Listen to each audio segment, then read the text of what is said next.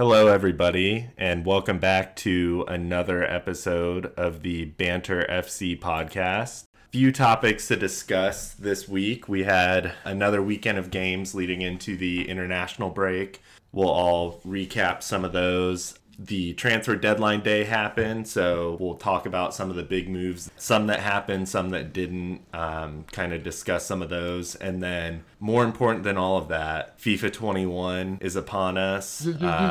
If you are an addict like some of us are, you have gotten your 10 hours of early access with the EA Play. As several of us on the show did, we paid for the more expensive version, so we have full access to the game, and we're going to talk about that for a little bit, and then to kind of bring in the theme of FIFA 21, we will, in our stoppage time segment, be talking about some of our favorite video games of all time. But this is Jake. I am also here with Kyle, Josh, and Ryan.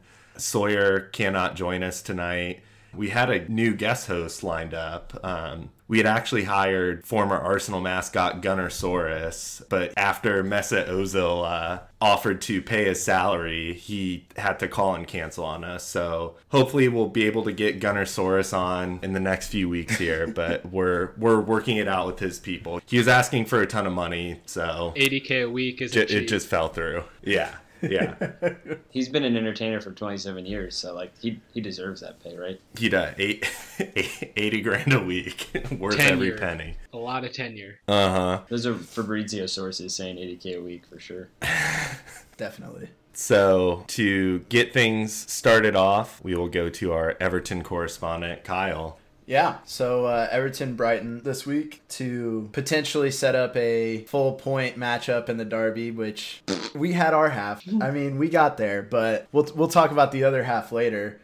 I think Crystal Palace has been their worst performance so far, and I don't think it was that bad. I don't think they looked superb, especially in the first half this week, but James just continues to impress. 2 goals and an assist, another man of the match. It was one of those games where it just kind of felt like once they got the second and the third came right after that. Well, the third came right at the beginning of the second half. It felt like maybe they were just going to walk it in, and that's pretty much what happened after James's second goal. So, yeah, I thought it was a okay performance and a good lead into the international break. Thankfully, since we had a few guys knocked around, but glad to see that the boys could continue the streak. I mean, only the second season they've won the first 4 games in the league, so can't complain about that. In terms of deadline day stuff, I think they did a good job. I'm not super familiar with Ben Godfrey, but the people that I've been seeing are pretty high on him. He's a center back from Norwich. Like I said, don't super remember much from last year of him, but people say he's got a lot of potential. And he ended up being like our second most expensive transfer. So excited to see what he does there. Bring in Olsen, a goalkeeper on loan.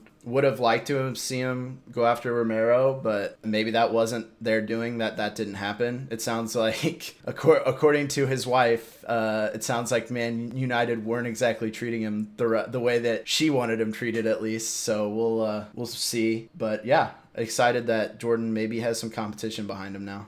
Obviously a great start for Everton, and you spoke about the transfers. The one thing that has stood out and Everton's been able to get past it each time is a Pickford mistake, or not even, sometimes they're mistakes, sometimes it's just you wish you did better. This week it was a big mistake. He just dropped the ball right in front of the guy. And speaking from a Liverpool's perspective, where you can see that some goalkeeping mistakes can really shatter some teams' confidence, do you think your new guy will get in at all, or do you think it's Pickford 100%? I don't know. Carlo very obviously wants to try and keep Jordan's confidence up, because I mean we've seen it with Kepa. Once you fully lose your confidence in goal, it's hard to bounce back from. I could see Olsen getting time. I honestly think they've kind of felt content before the Brighton game to just push it through this year, maybe get somebody in January if Pickford's really underperforming. But it felt like maybe the Brighton game was the nail in the coffin of we need someone to challenge him. Is Pickford still England's number 1 keeper? If I were the England manager, I think Dean Henderson would be my number 1, personally. Yeah. Man, I just watched the handshake video today. I don't remember seeing him. I think he was in the last one. He's definitely there. I don't know if he's going to be their number 1. He's not inspiring confidence, obviously. I mean, you have goalies that are like really, really good, and then you just have goalies that are like not gonna do anything spectacular, but they're like also not gonna make a bunch of mistakes. We need someone passable. And he's not being passable. Right now. And he's actively contributing to goals versus just like not stopping anything spectacular, but like not making mistakes. Like he's actually making mistakes. The last year or two, it's felt like, oh yes, he'll run out, he'll give you a performance worthy of England's number one where he'll be a wall, and then the next game he'll do something like we saw in Brighton. But he's not, right now he's not having those he's a wall performances. He's just having the either passable because he isn't really tested, or the mistake driven Jordan that we've come to know. So I think if there's a downfall in the squad right now, I guess, well, this, from what I've seen about this Olsen guy, he's not who you'd want to be your number one, but I think the hope is just put the fire under Jordan's ass and get him moving in the right direction, if that's even still possible at this point. Is it all pure confidence right now, or are you looking over your shoulder a little bit right now, waiting for the trapdoor, waiting for the hook? Because things are going really well. I mean, it's easy to look for the trapdoor with the experience that we've had the last few years, so I'm not like, holy shit, we're winning the league, but I think it's a positive. We are actually, I mean, it's proving that the club made the right decision in Carlo, it seems like, at the very least. And they're setting up with the future for these young guys. This Nunkaku guy who's going to play right back for him once Seamus leaves. And I will say it's easy to be like, oh, yes, we're full-blown passionate. Like, we're going to win the league. We're top of the table. But the better feeling is the club is in the right direction. Because it's been easy to be very negative about the club. But, yeah, I mean, there's a lot of season left. But, yeah, I mean, unless anybody's got any other questions, I think that sums about. That was Everton's season before the first international break, so we'll see. And so now I think I'll throw it over to Jake to talk about the West Ham game. So for those of you that missed it, including me, because I forgot what time the game was, West Ham beats Leicester 3-0. Back-to-back weeks, West Ham beating Wolves and Leicester combined 7-1, or 7-0. 7-0, yeah. When you look at how poorly the team played that first game against Newcastle, and they didn't look terrible against Arsenal, but they also didn't look like a team capable of doing what they've done the past 2 weeks. A few weeks ago, I talked about how after that first match, there was a very real chance that West Ham could have 0 points on November 1st. They now have 6 points before the international break, which is just so much better than I thought they would be able to do. They've been playing 5 at the back, and it's really working. Aaron Cresswell, who I think a lot of fans have criticized as a left back, he has been great as a center back, was the man of the match against Leicester. Pablo Fornals was great, who I still think he's not playing in his natural position out on the left side, was great. Michail Antonio was great. And someone that I don't think I've talked a lot about with West Ham this year is Angelo Ogbonna. And he has, over like the past year, has been sneaky, very, very good, to the point that as a 32-year-old, he just got called back into Italy's squad for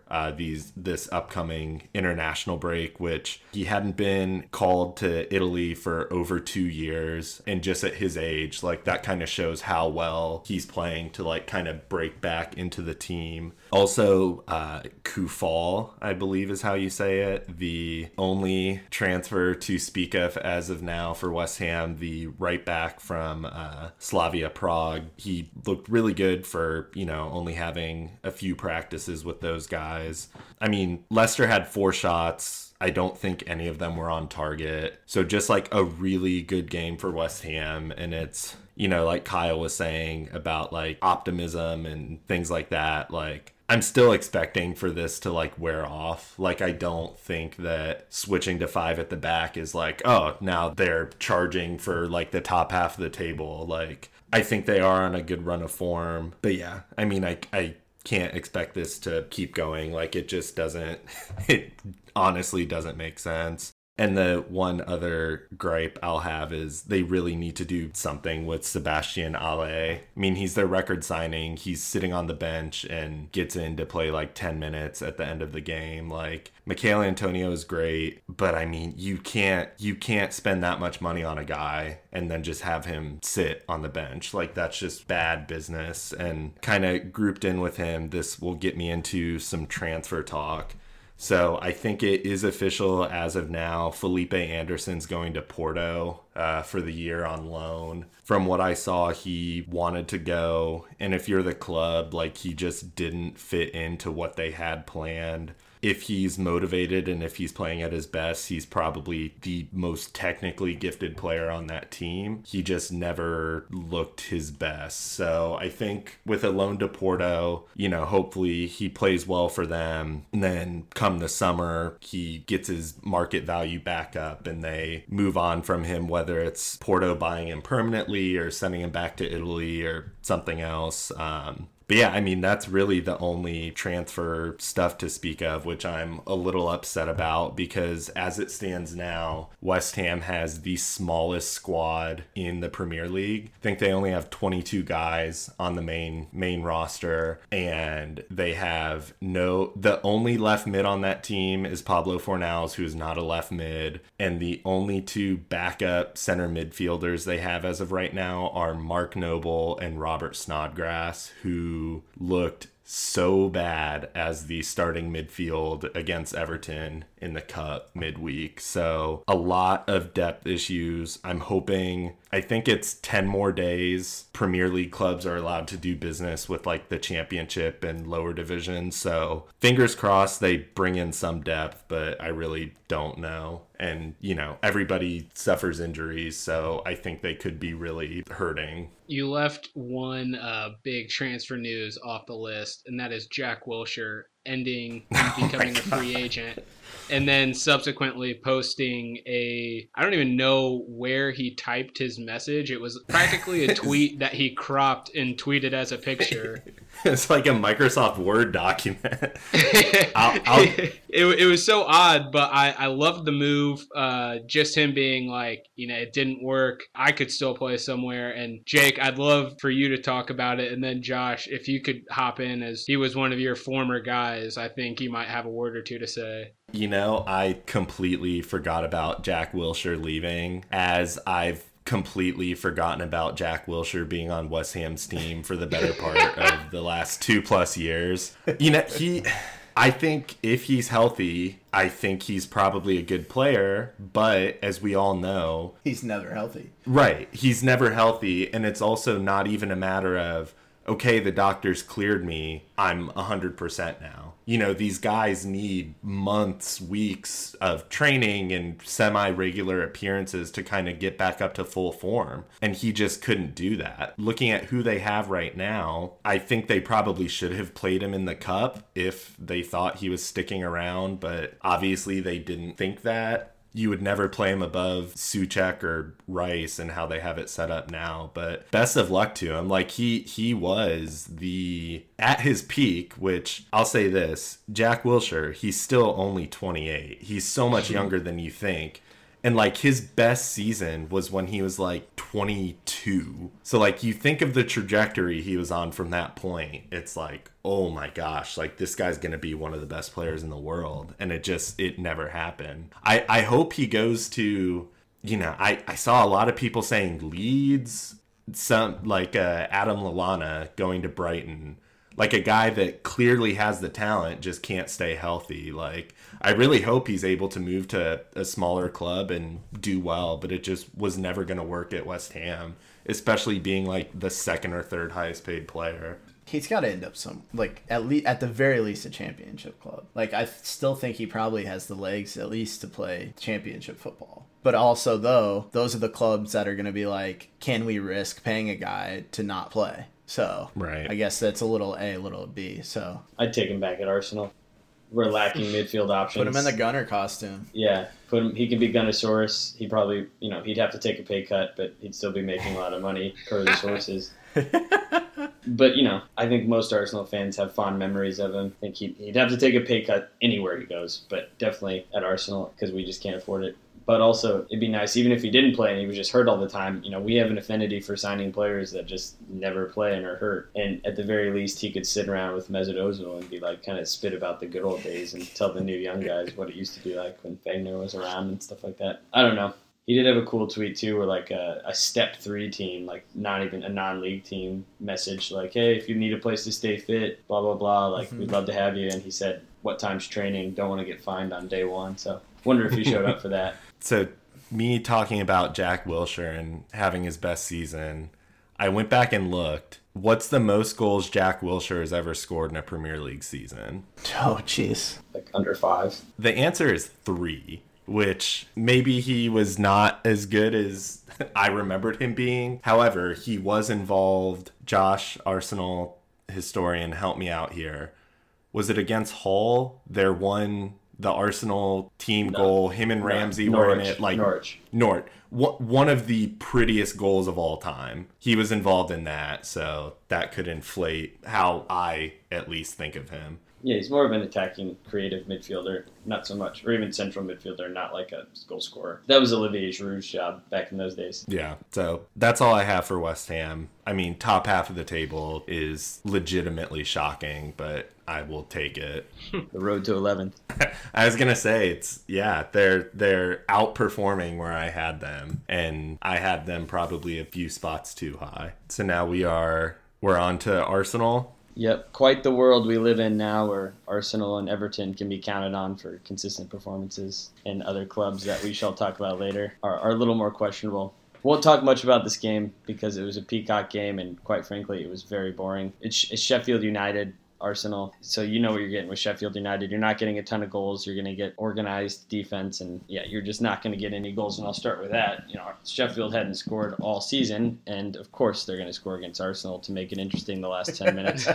But the rest of the game is, for once, Arsenal having a lot of the ball, kind of reminiscent of past years, but we haven't seen that a lot lately. We finished with 60% possession, or over that actually, and just had 2 nice goals. You had a team goal where Saka had his first Premier League goal, which was cool to see.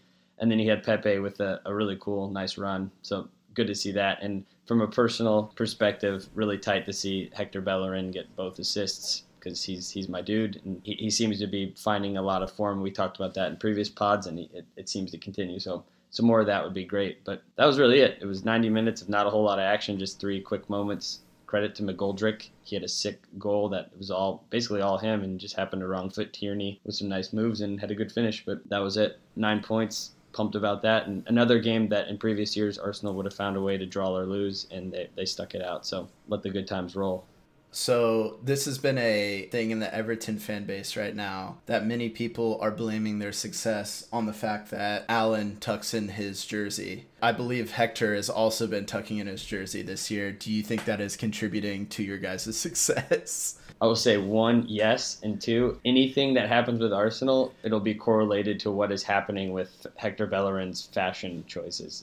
That seems to be it. Like, oh, he has long hair. He can't play hard anymore, or, he's cut his hair. He's hurt. If Hector Bellerin makes the choice to tuck in his jersey, I think that means the other 10 guys out there should probably be tucking in their jerseys. I would defer to Hector Bellerin when it comes to fashion choices. The Premier League tuck-in jersey scale goes far, high, max, 100th percentile Hector Bellerin, 1st percentile Rodri on Man City. There's not anyone who looks any more pedestrian when he's got his shirt tucked in. That guy just walked down from the stands with a kit from the club shop, it looks like.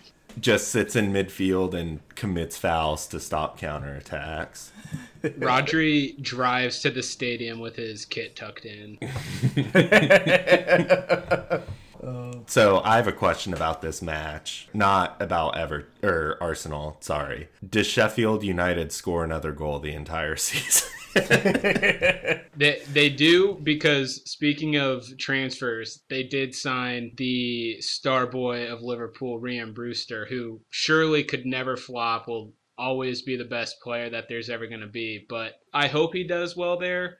Liverpool kind of pulled a masterclass again. Some people were very upset because they're so in love with him, but Ryan Brewster's maybe kicked the ball in the Premier League for 15 minutes, and we sold him for 25 million pounds. So I'll take that. I think he might help the offense, but I don't. If you're gonna put it on a guy who's never played, he can't hurt it. And 25 million. I mean, it's, the Premier League obviously has a lot of money. Just being in the Premier League, you automatically get a lot of money, but some of these bigger clubs, you see them taking haircuts and not buying guys because of COVID and how that's impacted their financials. You could only imagine that it's impacted Sheffield United even more. Like, they don't have the hundreds of millions of dollars sitting in a bank somewhere. So it could work out for them, but they went all in on I'm sure he's obviously talented, but he's also not proven that on a Premier League stage. And you also think if he is getting subbed in the Premier League, the team around him versus who he's going to be playing with as a Sheffield United player. And they'll score again because they got Fulham in their next game, and then they have Liverpool with Adrian right after that. So goals coming. Bet the overs.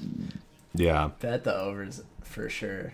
I do want to add one thing to this game, and it's not a question, it's more of a comment. Josh talked about how this was on Peacock. This was just a peak Peacock game, and to just hear the statement, McGoldrick scores to make it 2-1 in the 80th minute, that is the most Peacock statement of all time, I think. Yes. I almost turned it off after that goal. I was like, I don't want to watch the last 10 minutes, but I had to. But following up the game, the big Arsenal news this week was obviously Ainsley Maitland-Niles slotting away another penalty kick goal against Liverpool. No, I'm just kidding. It was the deadline day move for Thomas Partey, just saying, hello, Atletico, you didn't want to talk to us all summer. Here, we're just going to pay his release clause to La Liga and not tell you. And we have no your player one will now. tell you. Yeah. They are big mad at you guys, aren't they? Well, and that's kind of what you get. Like, hey, they've been trying to negotiate a deal for Torreira all summer, and from what it sounds like, just weren't like, hey, we're not going to talk to you about Partey. It's like, well, you have this release clause, right? Like, and I don't know if it was truly, I think it was truly they didn't have the money until the last day when they laid off Gunnar Soros. But they got the money and they said, we're going for it. We're going to the La Liga office. We're going to have a medical of your player in your own country, and then he's going to fly off to Turkey to play with Ghana and not even tell you guys that he's transferring. But I guess, rewinding it, I guess today he did go back to Atletico and said goodbye. But good for him, quality guy that. But Arsenal and Atletico, that was a pretty dirty move. But as a Arsenal fan, I'm obviously pumped. That's our number one transfer target. We got him. I would say, as someone who's really only watched Atletico in the Champions League, they of all people should respect waiting until the very last minute to kind of do something a bit underhanded and ugly and not, it's not pretty, and it kind of takes them by surprise. That's what Diego Simeone has built his entire career on as a manager. So it just sounds like he's upset that someone did it to them this time. Yeah, so we'll see.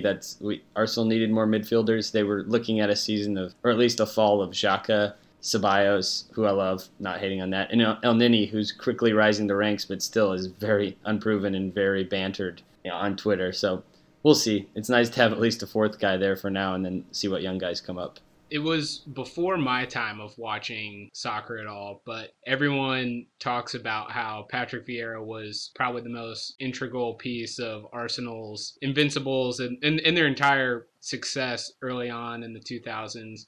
And everybody is already just saying that Partey is stepping into that role. It's a lot of expectation for him to step in. I think he's a very good and strong player, and it's going to change the team. Just because he's so much more of a tough and active player. But I think those big expectations are a lot to take for a guy coming in for the first time. Yeah, exactly. That's too big of a claim to lay on someone who hasn't played a game for a club, to compare him to maybe the second most, one of the top 5 most legendary players for a big club like that, like Arsenal. The good news is he's a guy who's coachable and he's smart. That seem to be 2 of his top traits, so maybe he can follow that. But yeah, that's crazy. And, just like we've said before, that's just Arsenal and football Twitter being sane as usual and very rational. So credit to everyone for keeping control. Is it time to move on to the most shocking result of the weekend? Game of the week. I don't even remember who played. Can Ryan, can you talk about it, maybe? Do we have to? I mean, we can talk about Jack Grealish. Okay, we can talk about Jack Grealish. we'll get into it. King. We will get into it. Okay.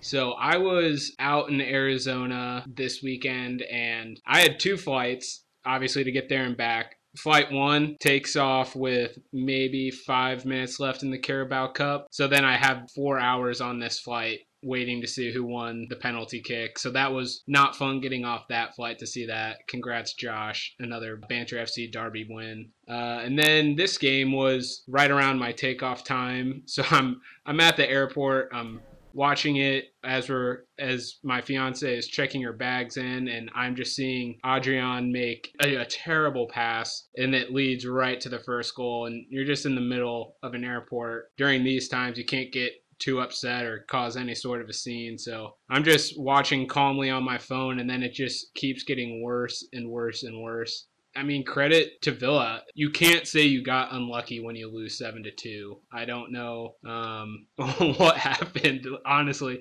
When you watch the game, and I watched Klopp's interview post-match just before hopping on here to see maybe he spoke some sage words of wisdom, and he was saying, you know, it's just a crazy game. He's like, maybe a more reflective score line was that it could have been 9-5, but like Liverpool had their chances. They didn't take many. Emiliano, the new Villa keeper, Josh called him out as one of the top transfers of this window, and that's probably going to wind up being true. He's been a Liverpool kryptonite. He stopped shots. We did not stop shots. And then I don't know. There's something that you want to say that there's a lack of resolve in that performance, just because you shouldn't give up 7 goals to a team that barely got through last season. But then again, maybe on one side of it, have to think, you know, there's got to be something weird going on in the Liverpool dressing room, just with Tsimikas in the very beginning of the season test positive coronavirus.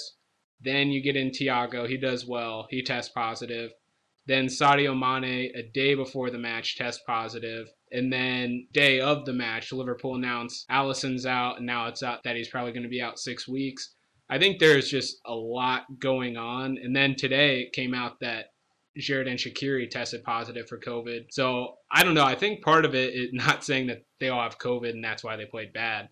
There might just be a lot on the minds of some of the people as well, just because that is so weird. That's more players who had COVID in this week than there were when they shut the league down. So hopefully everything gets sorted there. But yeah, other than that, in the game itself, I keep talking away from the game because it was so awful. It always seemed like Liverpool had a chance to come back until it got to maybe 5-1. I thought they would have a chance to get back into it just because they were creating opportunities, but you got to see what makes Aston Villa a fun club to root for, or what could be a fun club to root for. We turned Ollie Watkins into a prime Ronaldo out there. Then you saw I absolutely hated it, but you saw the introduction of Ross Barkley into this Bruv sort of lineup, and he fit right in. If the game was closer, I would have hated it. But I kind of loved it because it was such an outrageous game, and what can you do? Aston Villa, I think Barkley started it. Once they started scoring, maybe their 4th through 7th goals all started to do the same hand sign for Aston Villa, I believe is what it was. Yeah, so, that's a good group celebration. Yeah, so credit to those guys. I mean, they were having fun. It's tough also when you have 3 or 4 deflected goals. But Klopp had a very good statement, I thought, after the game. Some of them are unlucky, but he said deflected goals are only half blocks, so it's not like the defender was fully in the way to stop a shot. You can't really call it fully unlucky, but yeah, that's about it. Then I think we literally took off at the final whistle, and I tweeted it out from the account, not even kidding. The girl sitting in our row opened up a tuna fish sub and ate it in the first 30 minutes of the flight. But it gave me something to take my mind off of that game. So I'm only looking forward to this international break right now to hit the reset button and hope most of these guys can get healed and cured. I mean, I talked about it earlier. Seriously, it's crazy. Like I don't know how it stops.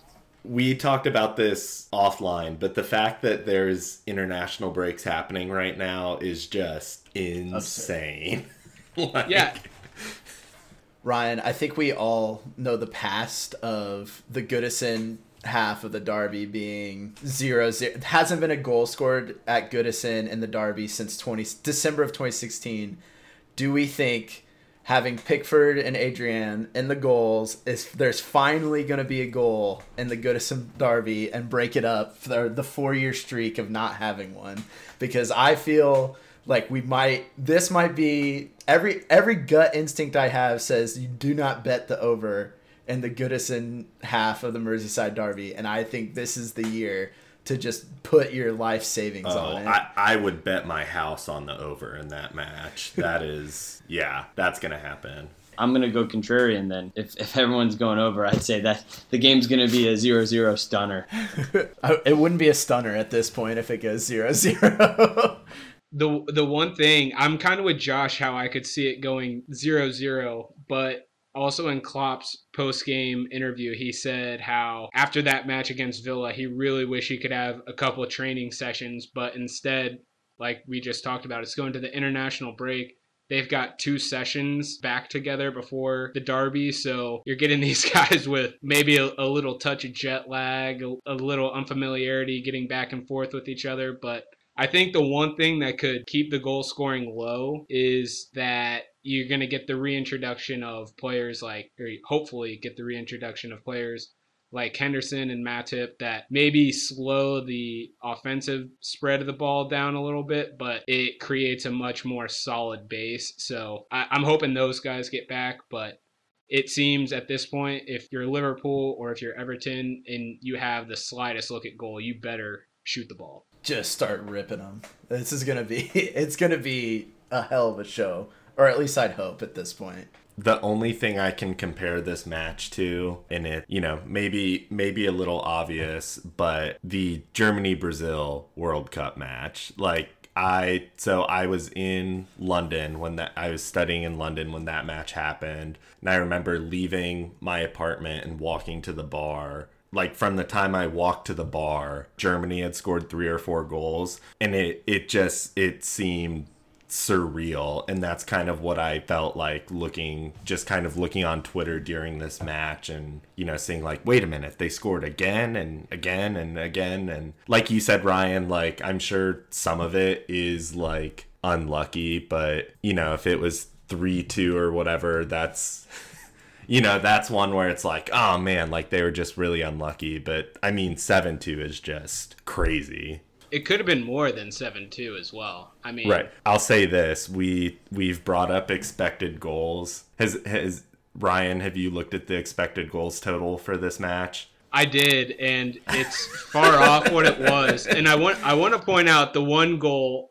Joel McGinn's goal, I saw on the chart was listed as a 0.02% expected goal, which that's what happens when you have Adrian in goal. There's nothing he could have done, but fate will go against the guys sometimes, and it's tough. Last season, I think people already forgot. Everyone has their mind focused on that Atletico Madrid game where he sucked so bad and just ruined our Champions League chances, but Alisson tore his calf in the first game of the season, and Adrian was the goalie for the first 11 matches, and we won all of those. So it's not impossible to win with him. If he played against Villa like he played filling in the regular season last year, Liverpool is a distant second place to Man City. So like he is capable of playing well. It's like we were saying with Pickford, it's even that to an even bigger extreme is he's just so prone to make mistakes, and you can't have that as a goalie. I was going to say, and just as we're moving on into our next segment, I'd be remiss if I didn't say that United lost 6-1 to Spurs. That makes me feel a little bit better. So yeah, but that was the all-time gotcha. Like, don't count your eggs before they hatch, because that was so fun to watch, and then all hell broke loose. But no, 6-1, and then no Sancho. Sawyer's not on the pod tonight. We did check in with him. He is doing okay. Don't worry, anybody. But He'll be back next time. We know he will be. We'll get some thoughts from Sawyer the next time he's on, how the transfer window played out. But for now, we are moving on to our stoppage time. This is kind of a two-part stoppage time where I believe the first part will be dominated by Josh and myself. So Sawyer is the real FIFA expert on this show. Expert. Yeah. Like PhD. He is by far the best player of the five of us. Although I will say the last time I played him, I did beat him 1-0, Northern Ireland versus Ireland. I will not play him in FIFA ever again, so I can retire on that victory. But Josh, FIFA 21 is out. What are some of your thoughts? How's the squad looking? What are your thoughts on the game? Who are you hoping to pick up? What are you hoping to see from EA this year? Initial thoughts are the game is pretty sweet. It feels pretty good. I like it. It's not as wild as last year. But that I should preface it all by saying I didn't use my 10 hours of pre-play up. I only used a couple. I've only got to play like 5 games. So I'm still getting used to it, and I haven't made a ton of coins. But the games I have played, I've made the most of and strengthened the squad with a good mix of Arsenal players and very just bruvy dudes. My squad name is the Real Sa Dudes, which we've been, or I should say Real Sa Dudes. So to make the team, you got to be a combination of a decent player and have a cool haircut too. So guys like Matty Cash, he's made the cut already. I just found out during this pod, I was on my app and I found out I had Theo Hernandez from AC Milan, who's going for like good. Yeah, and he's going for like 25K right now. Yeah, he's real good. He's gonna He's gonna get an inform tomorrow. So wait until his inform is out. Well, I'll sell him. And with that, I'm going to buy Jack Grealish and Nicolas Pepe to kind of round out my squad. Right now, I got Saka in there, and I have Brandon Williams, that young left back from Man United. Yeah, exactly. He came in my starter pack. But so did Gabriel from Arsenal, so I'm cool with that. He's a non-rare card, but game's going to be cool. I'm hoping we'll get a lot of cool promos. I love Scream cards. That's my favorite promo in the entire world. Shout out to the one person who liked my Scream card tweet like last week on Twitter. That was a very niche, very niche tweet. Spoiler: I was actually the person that liked it. It was just my burner. But yeah, so with the game releasing late in October, hopefully we get some great Scream cards here coming soon. And I'm looking forward to creating some cool made-up players.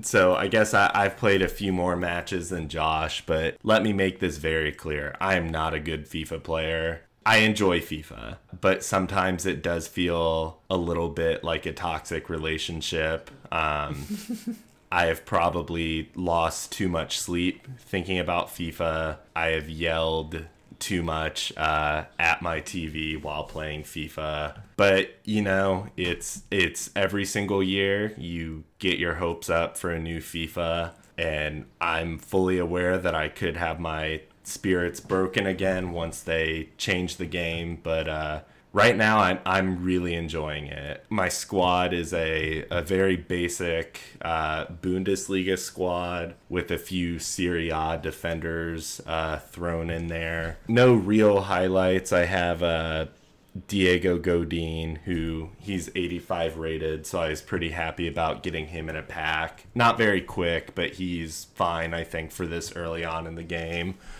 And then I have I'm guessing he's maybe a new transfer into RB Leipzig, but he is a South Korean striker named Hwang Hee-chan.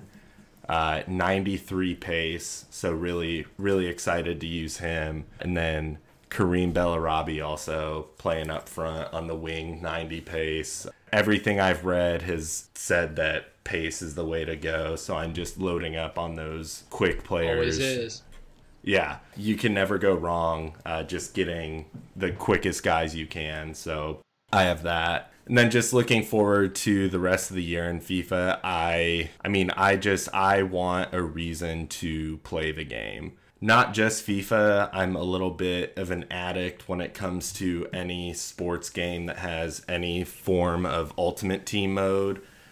So I play a decent amount of the NBA 2K My Team, and then also the one that's actually my favorite maybe is the MLB The Show version.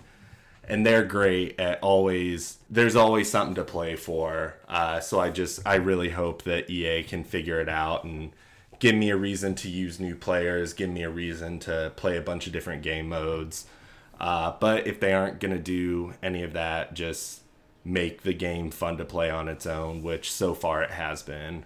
I would be okay if we have a standing 2 to 3 minutes every episode just to touch base on FIFA, especially when Sawyer's on. The level he operates at in this game is vastly different from the rest of us, so would love to pick his brain on what he sees. And I know I was talking to him earlier in the week. I know at one point he was already up close to 250,000 coins, just absolutely going to town on the app on his phone, doing SBCs and flipping players for profit. So hopefully he doesn't permanently get his account banned like he did last year, but we can stay hopeful. He does not cheat. He does not cheat. I was going to say that was a false ban. Yes. EA was bad. EA punished him for outsmarting them and being successful. And they didn't like that, so they perma-banned his account. Sawyer is like the Jordan Belfort of the FIFA community. Yeah. So going along with FIFA, our stoppage time segment, we're all going to be picking, I think we said top 5 favorite video games, top 5 maybe significant video games. I don't think the 5 I have are necessarily my top 5 favorite, but they all hold a special place in some form, so we can get into that. But this is not soccer related. There may be some FIFA games on these lists, but mainly it's just an opportunity for us to talk about our favorite video games and loosely tying it to soccer because FIFA 21 is out. So Josh, how about you go ahead and get us started? All right. I'm interested in this list too because for those who don't know on the pod that I'm just a couple years older than the rest of you guys, so my list might look slightly different. I'm thinking like kind of what Jake said, favorite games, but also games that just kind of meant a lot, not necessarily best games but just games that really stick out to me as I go through. So the first one, and I think this might start off with an age one, but I'm sure you guys have heard of this. This is like the first game I really wanted to play and really got into video games with, and it's the Twisted Metal series. Oh yeah. Hell yeah. Car combat on the original PlayStation. Yeah, OG PlayStation. It was one of those ones where you had like a specific character that was like some tricked out car that was usually kind of scary or unique, and you went around and it had a special weapon and you tried to destroy all the other cars. My favorite guy was a dude named Axel, who was literally he was the axle of the car. Yes. He had just two massive arms. A man with his limbs attached to 2 giant wheels, right? Yeah. And I feel like they came out with a new one of those games like every 3 weeks. It was the exact opposite of FIFA, where you didn't have to wait long for a game. So, yeah, that was it. Got me into video games. Not much else. It was kind of a crappy game in retrospect, but it got me into the PlayStation world. All right. Kyle. I will say these probably aren't the top 5 games I've put the most time into, but I would say they've probably the top 5 games that have had the most impact on my life. And number 5 is going to be Mass Effect 2. It's like, I will preface this by saying I probably play at least before this year, I've played the most video games out of the 4 of us, I would imagine. I put hardy chunks of time into video games, but Mass Effect 2. I have a very low tolerance to spend money on video games. So, well, I did not claim to be the person who spends the most money on video games because I know true. I will not win that. But no, Mass Effect 2, probably one of my favorite single player games of all time. For a game that I don't think Mass Effect 2 had multiplayer. I know Mass Effect 3 did. Yeah, I think 3 was the one that had the multiplayer they just that kind of loved. Shoot it in. Yeah. But yeah, I mean, it's one of my favorite single player experiences I've ever had. Ryan, go ahead. All right, my number 5. I am one that does not fall in quite to the big time gamer. Obviously love video games, but most of mine were sport video games, never really got into Halo or Call of Duty, so my aim on everything sucked, and it kept me from ever playing shooting games. But my number 5, I'm going with Mario Kart on GameCube. That Double was Dash. I think it's like Double Dash. Yeah, Yeah, Double love Dash. Double Dash. That was just like a classic game. Could always play. Felt like I played it a lot with family. It was more of a family type video game, but I like that one. You know, it can make my number 5. All right. Respect that. Mine, so I'll say this. I didn't really rank mine. I just put down 5 games that in some form or another are significant to me. So I'll start off, and kind of to tie back into what we were just talking about. FIFA 18 is on this list for me. It is the FIFA I put the most time into. And the main reason for that is the entirety of the FIFA 18 life cycle. Myself, Ryan, and Sawyer were living in an apartment together. So many nights were spent sitting around playing FIFA. Sawyer had his Xbox. Ryan and I co-managed a team on my PS4. So many nights were spent us just handing the controller back and forth. A lot of nights out started with us playing FIFA and progressively getting worse at FIFA as we drank more and more. And we spent way too much time. I distinctly remember going to bed some nights at like 2 a.m. when I had to work the next day just because we were awake complaining about FIFA. So FIFA 18. That's my number 4, and it's for the exact same Yes. reason. And it was the first time we really committed to Ultimate Team. It was Yes. It was a no excuses. We're gonna grind these games out. There are 2 of us, Jake and I. Sawyer could do it on his own, and he would give us the tips. But Jake and I divvied up duties. Jake had real work. I had law school, so that was kind of where we found the balance between the 2 of working out who could do what when. But yeah, then we'd see dips in our team structure somewhere around Saturday morning at 2:57 a.m. between there and 4 a.m. We took a lot of hits post Tin Roof, but getting overall back, we put a lot of time in. The handful of times we qualified for weekend league, getting back from the bars late Friday night, early Saturday morning, and trying to crank out 4 or 5 weekend league games was never a smart choice, but we did it anyways. And this is number 4 on my list only because there was so much wrong with it. Because oh yeah, this is it's like also not when- objectively not good. this was also the game that got us into FIFA packs like you wouldn't believe. It was just a game where I think one time we got snowed in. I think we were just watching YouTube videos of people opening packs for maybe 5 to 6 hours. That was dark. Let alone us doing it ourselves. I know there was one time where Jake flexed his financial muscles and dropped some money for us to do it ourselves, and I think we packed a team of the season after like 25 packs, and it was one of the most exhilarating video game moments of my life. Well, that was FIFA 19. We packed a team of the year, Leonardo Bonucci, in a 2-player pack, which is, I mean, that literally could be the equivalent of winning the lottery. Like, that is, like, if you crunch the numbers on that's maybe the most unlikely thing that's ever happened to me. So, all right, Ryan, that was your number 4. Josh, we'll come back around to you for the number 4. Number 4, tried and true for me. Someone else probably has this on their list. Maybe it's Grand Theft Auto series. Starting with 3 and then up until now.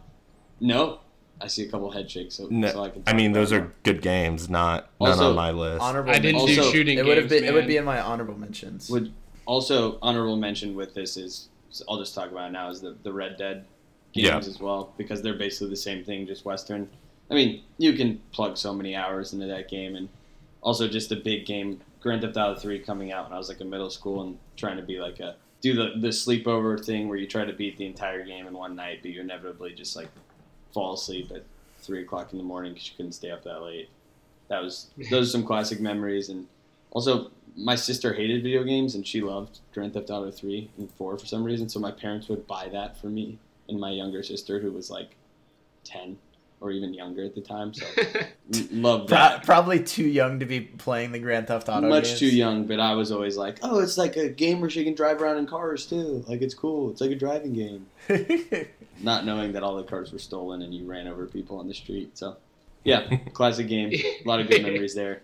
Couldn't leave it off my list. All right, Respect. Kyle. My fourth, a little bit probably of a precursor to Josh's picks of just open world games, but would be Legend of Zelda: Ocarina of Time. Yep. Was a game that I definitely attempted to play as a kid, and as a very early open world game, and as a kid not of an age to understand a lot of things, I probably just ran around and did absolutely nothing. I was gonna say a kid not necessary. You know, I was a kid that would just skip through whenever someone was talking to me in a video game. So yeah, you and miss then you a lot. just never know where and to also, go. And more like, importantly, a time before YouTube existed. Yeah. So yeah, like, what that if was you that didn't was know what the to time do? of You had to the get time those of Nintendo your parents magazines. actually have to buy you a game guide. Yeah, the to game buy, guides. like to finish the Yeah. game.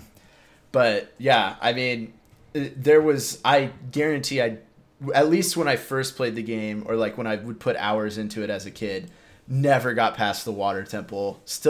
Water temple is still considered one of like the hardest things to do if you don't know how to do it in a video game. So definitely did not get that far in the game, at least when I was a kid. I beat it now, but I mean, I'm an adult, so. But yeah, I mean, definitely one of my earliest memories was playing Ocarina of Time. So that's my number 4.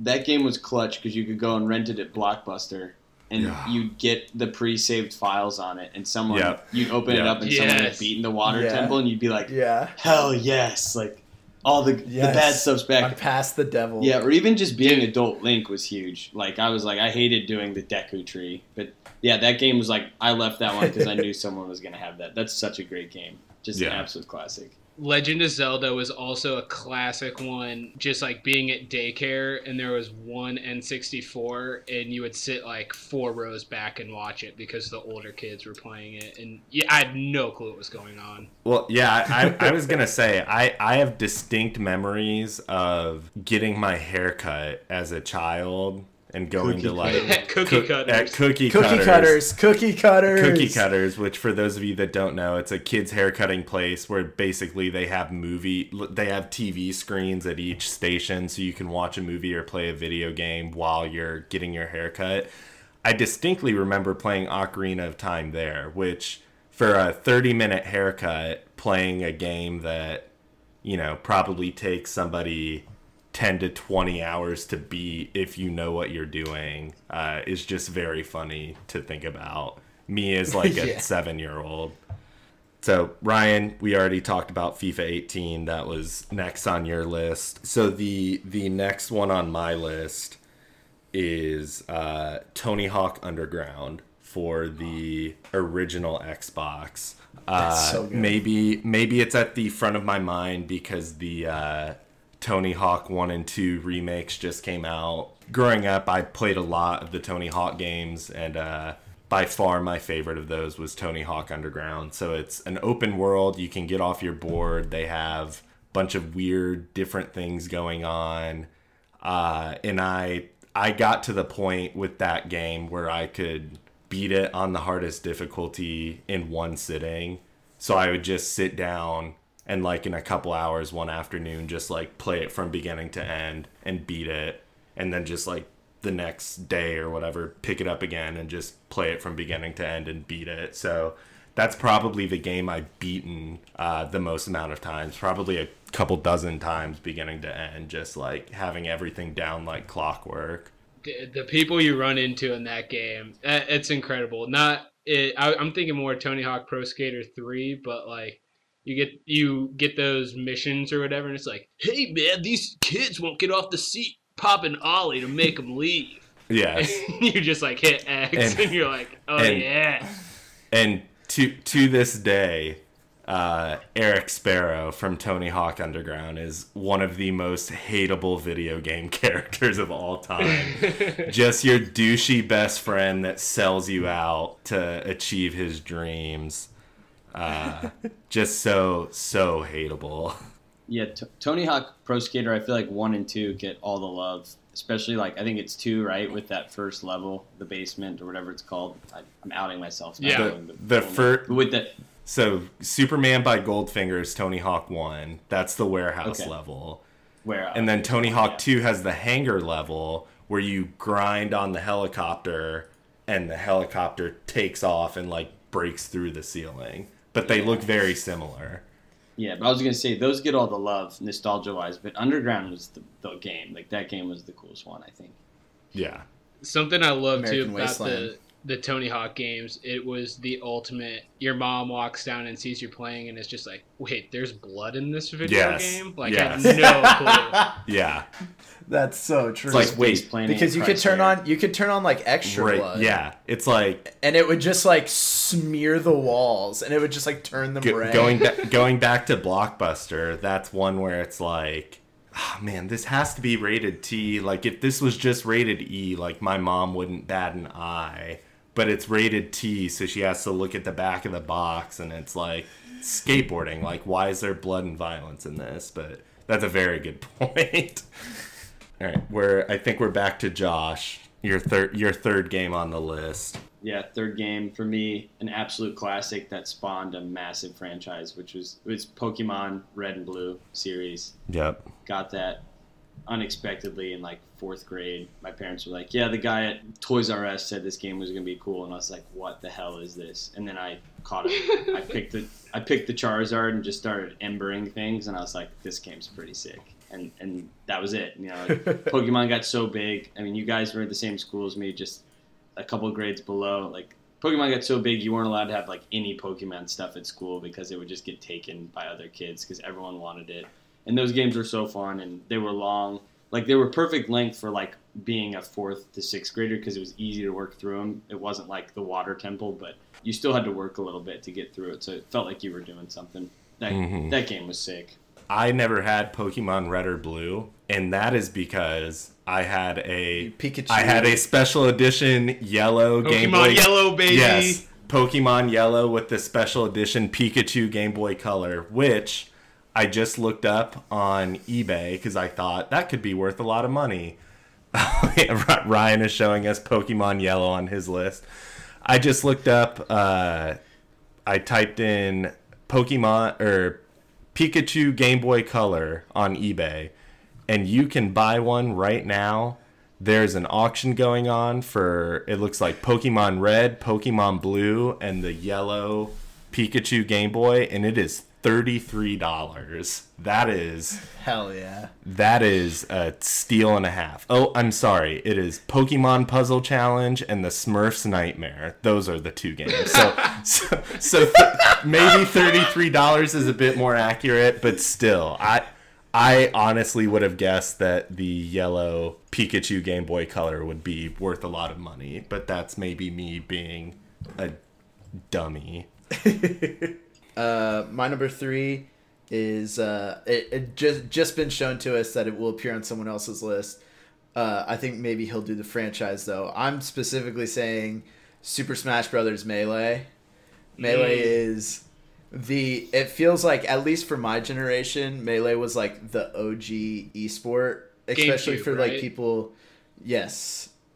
I mean, it's maybe not something everybody knows, but that Melee still has like A huge professional following, scene. yeah. a professional scene like 20 years later. And I mean, if you want to watch some of the most like hype video game moments in like just esports / video game history, it's just like, go look up like a compilation of Smash like tournament moments, and it is some of the most fun you'll have watching video games. And it's also a game, I mean, I just played an obscene amount A compilation as a child, of Smashing? and still play Is a a thing good in the amount podcast. as an adult. So I miss Melee. I played a ton of the Super Smash Brothers for the 64, and then I actually have... Yes, I am a almost 27-year-old man who purchased a Nintendo Switch on launch day, and I have Super Smash Brothers Brawl for that, which is also a lot of fun. But I know Melee is the one, or Ultimate. Yeah. Brawl's a different one. So I know Brawl is the Wii. So I know Melee is kind of the one held in the highest regard, and it's the one that I've played the least. It is very hard to be good at. When you're playing someone who is good at it, at least. You also have to use that crappy Game Boy controller. Oh, I'm a big fan of the GameCube controller. Let's throw hands, brother. I love the GameCube controller. It's a simple controller. It's tiny. It is tiny. I will agree with that, but I do like the GameCube controller. I'll jump in because my number 3 is Super Smash Brothers. I was just going for original. I did have and spent most time playing Melee on GameCube, but I feel like Kyle said, that's a pretty intense game that people got unbelievably good at. So the chances if you happen to play somebody in Melee, they're going to be way better than you. But college, one of the most college games ever was just N64 Super Smash Brothers. I think people have been playing that in college for the last 25 years. Yeah. It's just like one of the perfect games to play easily, either for free-for-all or 2v2. Just a very fun game that can get intense and you can get a lot better at it. Yeah. I kind of like the Nintendo one too, just because there are a little bit less options. I'm overwhelmed a little bit in the newer games where there's like 1,000 people you can pick from. So I like the old trusty options, and that's why I'll put Super Smash Brothers N64 on. And I'll say something with Super Smash Brothers, and I think Mario Kart falls into this as well. You talk about playing them in college. I think those are two games that lend themselves very well to creating a set of rules that involve drinking alcohol. So that makes them a hit. I know it's kind of before our time. I mean, we all played it, but obviously weren't in college. But I think GoldenEye, the James Bond GoldenEye, I think falls into that too. Games that it's not super complicated. You can hand a controller to someone and explain how to play it, and then just build rules into it that involve alcohol is a recipe for success. That was the Wii version of Mario Kart in my college house. But moving on to my third choice, it is College Hoops 2K8 for the, I guess original Xbox maybe. So this was the short, now they don't make college sport video games at all. So College Hoops 2K8 was obviously the 2K brand, which has always been my preferred basketball video game experience. And College Hoops 2K8 is on this list, one, because I played a ton of it, and two, because I think it is the video game. At my peak of College Hoops 2K8, I was top 100 in the world, and that was in 2010 or 2011, very long after the game had come and gone. Hardly anybody played it, but I still played it. It would take forever to find games. I was always University of Louisville. I had run a full court press, and I got into the top 100 in the world when there were probably 200 people playing, but still, seeing a top 100 global leaderboard with my name on it was awesome. It was a great game. A few years after that, I tracked down a copy on eBay and bought it and played it, and it has not aged well. So I would not encourage those of you who are dying for a college basketball video game to go back and find it. But at the time, one of my favorite still is one of my favorite games, but the best I've ever been at a video game. Josh, we're back to you. All right, number 2 for me, sticking with college, and I think it's probably going to be on another list based on what we've seen. It's NCAA football, the now defunct NCAA football. Absence makes the heart grow fonder, and that game was sick. I played that game every year. I bought it every year. I love just creating a team or creating a player, and then later franchise or campus legend mode was the sickest thing ever when I was a 12-year-old. And And also, we rip on EA a lot in offline in this group, but EA always crushed the soundtracks with NCAA football, so I can't hear the Clash song Train in Vain without thinking of Joey Harrington and NCAA football 2004. So that's just a memory that'll never come out of my mind, so it takes the 2 spot for me. And a game that's gotten some recent popularity during quarantine by a certain person on Twitter. That's a good one. I didn't include it on my list just because I knew that somebody else would. But yeah, I mean, that's a great choice. Yeah, that would be an honorable mention in my list for sure.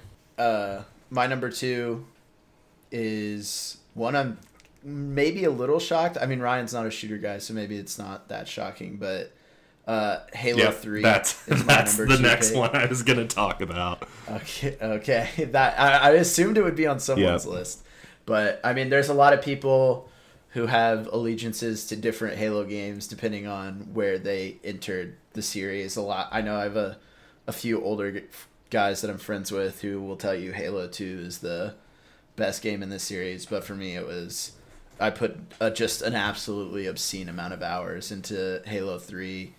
I mean, SWAT. Yeah, I mean, we would play for literal full days on end. Like, yes. We would go over to my friend's house. We would set up 2 TVs, build your own maps and Forge if you wanted to do some crazy shit. But I mean, there were definitely days where I walked into my friend's house and we sat down and played 10 hours of Halo 3. Yeah, and that was gonna be mine. But exactly what Kyle said. To this day, I'm not a person that enjoys playing like competitive games online. Like, you know, I don't really enjoy like the online shooters, and even games like FIFA and some of the other sports games. Even on the online game modes, I like sticking to like the single player options. But Halo 3 is absolutely the one exception to that. Just you could, you know, they say it all the time with different like books and TV shows and video games, but Halo 3 is truly a game where you look and it's 9:30, and then you look at the clock again and it's like 3 a.m. and you have just sat on the couch playing Halo the whole time and just like don't remember any of that time passing. It's definitely a game that time just slips away when you're playing it. At least back then it was like, oh yeah, what do you mean it's been 10 hours?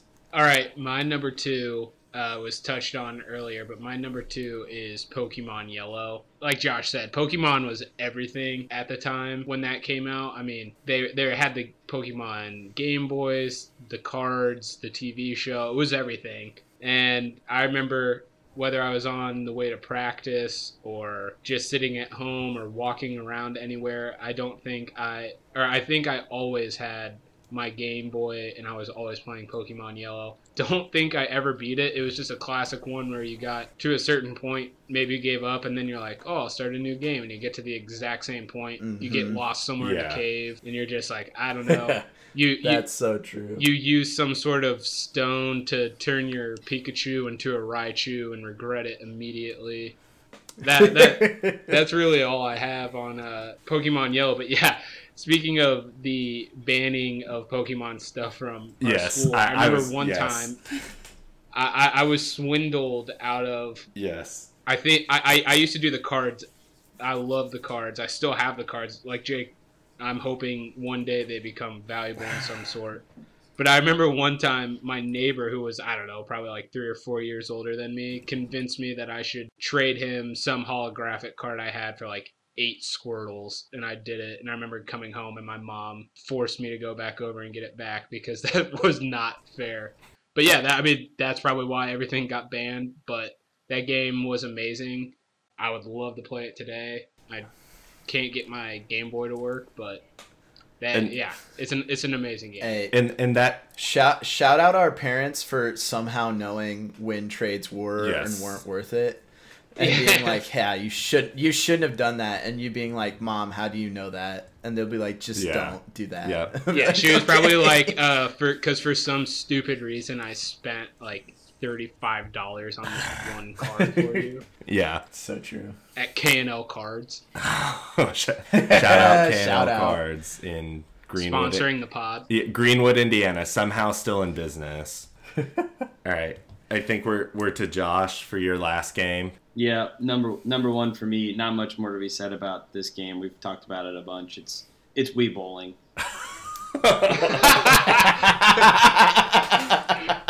I'm just kidding. It's FIFA.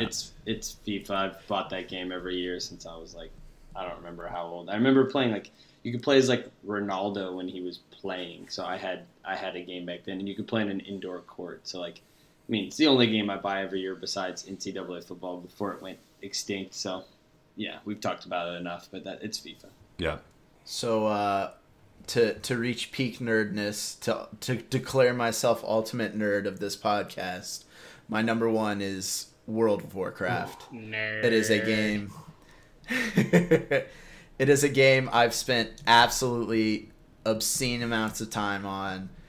A game that I definitely have spent multiple, like, 24 hours, like, I would spend 20 out of 24 hours playing the game. There is a feature, for those who don't know, there's a feature in World of Warcraft where you can type /played, and it will tell you how many hours you've been logged into the game. And I don't know, I haven't played in a while, probably in a year or so. I'm waiting for the next expansion because they're still putting them out. God love them. But I believe I showed Ryan what my /played was, and he went, that's just the most insane thing I've ever seen. And so, because it is well over 100 days of logged in time. And so that had to be my number one. I've reached the pinnacle nerd of the podcast, and I will hand it off to Ryan for his number one, unless anybody wants to talk about World of Warcraft. Yes. Hypothetically, in the year 2020, if I were interested in getting into World of Warcraft, how much would that cost me? Because what turned me off was the fact that you pay per month, and I was not a fan of that. Is that still a thing? Asking for a friend, of course. Yes, asking for a friend. So I would tell you to wait until Shadowlands is coming out. It's the next expansion. If you were theoretically to do it, wait until after Shadowlands comes in, because you'll have to buy Shadowlands. Got it. And at that point, like, you'll just be paying like the $60 to buy the game, and then as long as it hasn't changed, it's $15 a month, which is the fact that the absolute antiquated system of a monthly subscriber has somehow lended its way and survived all this time. In a world where you can just get Call of Duty for free, paying $15 a month for, like, that's what turns me off to getting into that, and also knowing that I have somewhat of an addictive personality and know that if I get into it, like, I will get into it. It would be very bad for you. Yeah. Yeah. I mean, that's a game that, like, almost every expansion when it comes out, I will take off work and, like, be like, I'm not moving from my computer chair for at least, like, 24 hours. And just, it's not healthy. That's the other thing that comes with, like, seeing how much you've played is, like, that's also just an absurd amount of money that I've played for, like 14 years now. And, like, for at least half that time I've been subscribed to the game. So I've been paying $15 a month for at least 7 years probably. And that's just an absolutely disgusting. That's an absolutely disgusting thing to think about. That's almost. But somehow it's survived. Yeah. Well, thanks for that, Ryan. I think that'll be the last thing I say on this podcast tonight. Well, but yeah. I mean, I understand, because one of my honorable mentions is Civ 6, which I picked up during this quarantine. And when you get in these, like, whole different world type things, when it shows you how many hours you've played, it's like, I swear I played this game maybe 5 or 6 times, but I've somehow done it for over 55 hours or something. I can't, it's unreal. It lends itself average well time to, played in one sitting. Yes. But my number one, it was mentioned, and it is NCAA football. Yep. That was and will forever be my favorite game. I never went a year without that. My very first game for PS2 was the Joey Harrington one, Oregon Ducks, where you could just be Cedric Benson, call a draw to the left, and then do an audible and just run it to the right and score every single time. The game was fun because you could always do well at it at whatever level you wanted it to be at. And then, as we saw during quarantine, Coach Gus Duggerton, I was doing that with some of these guys and some of the guys from my neighborhood probably back in 2014, 15, just back from college. We'd throw it on, become the offensive coordinator at Southern Alabama, and see where that led us over time. And we'd talk about our recruits, get up to head coach at Oklahoma State, make a couple moves. But I love that. I mean, there's the dynasty mode in that was probably my favorite segment of any video game. But then I also did love the Road to Glory, where I made myself a 6'1", 215-pound running back with a Oakley dark visor and running back flap jacket and sleeves and gloves. Just exactly what I look like in real life. But that game was amazing, and it showed that it is still entertaining, as there were literally hundreds of thousands of people watching it one time to see someone play it. And if we can ever get that back, that would be maybe the only game I need. I know I've told you guys, if EA or whoever would ever make the doors that would open if they could make a like college basketball ultimate team, and you could just use, all the different colleges. You could just grab NBA players and like throw them back in, plus the make your own guy, like do recruiting, like do all that, like in the single player. I mean, that would print money. A game like that would. Speaking of printing money, my number one game on this list, I'll preface it with saying I don't know if it's my favorite game of all time. It's close. I kind of used it to represent all the games like it, and that is the Elder Scrolls V Skyrim. So that is a game that I believe I have purchased 6 different times, maybe. On about every platform imaginable. Xbox 360, Xbox One, PS4, PC. And then I feel like I bought it a couple other times when it was like cheaper to buy the collector's edition instead of buying like all the DLC pieces. As much as I do love the ultimate team modes in sports games, like my favorite type of game is just a giant open world game where you can for dozens of hours just explore and not do any of the main missions. I think Red Dead Redemption falls into that, especially the second one. I think the more recent Assassin's Creed games fall into that. Those are both great. So yeah, just anything with a huge open immersive world that you can really get lost in. And I do think Skyrim probably does that the best, or does it in the way that I like the most. So not much else to say for that one. But that is a game that prints money. Still to this day, like 9 years later, it's still being bought in mass. Any honorable mentions people want to throw out here before we sign off? Yeah, I have 2. Going along that series of Skyrim is the Fable series. Yes, those are great. And then The Witcher 3. I can't say 1 and 2, but Witcher 3 is so much like Skyrim. And I was torn between putting Elder Scroll. I was torn between putting Skyrim and Witcher 3 on here, but they're I think the 2 best of those games for sure. I'll actually add one in. ESPN NFL 2K5 with twins on the cover. Yeah. Yes. Mm-hmm. Yes, and they had Prime Time on there. Yes. They had Chris Berman. Yep. They had the first person. That was an amazing game. First person mode. I would say ESPN was the one you could play in first person. And I'm pretty sure you could play Donald Trump in that. Yes. I don't know Donald Trump, but I know you could play David Arquette. I know he was one of them. They had like a your house that you could like decorate with stuff, and then celebrities would call you and you would play their team. Yes, because you deck out the trophy case. You'd be like playing on like the lowest difficulty, and you'd get like MVP.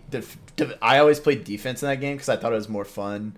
as in the first person mode to play defense, and so you'd be like defensive player of the year and like MVP trailer or trophies and like Super Bowls like every year, and your trophy case would just be like with your maxed out. disgusting blue and white leather Colts couch, or for you, Kyle, your disgusting orange and blue Broncos leather couch. Broncos couch, yeah. Yeah, that's it. Yeah, what that's. a game. I mean, I have a feeling video games will come up again, especially since we're gonna be spending a lot of time at home for the foreseeable future still. So that, I mean, we're always gonna talk about FIFA on this podcast, but so I think that does it for this week. Looking towards next week, we have the international break, so there could be some stories from that to recap, but I think next week we're really gonna do a deep dive of the Champions League, maybe touch on the Europa League a bit, but make some picks, and we can kind of track those throughout the year, see how we're doing on those. Then, hey, fingers crossed, especially for West Ham, maybe some more transfer news trickles in as teams are, I believe, still able to negotiate for at least another week or so with the championship clubs. So we'll see what happens with that. But for now, this is us signing off from the Banner FC podcast. Thank you all for listening, and we will talk to you next week. Bye.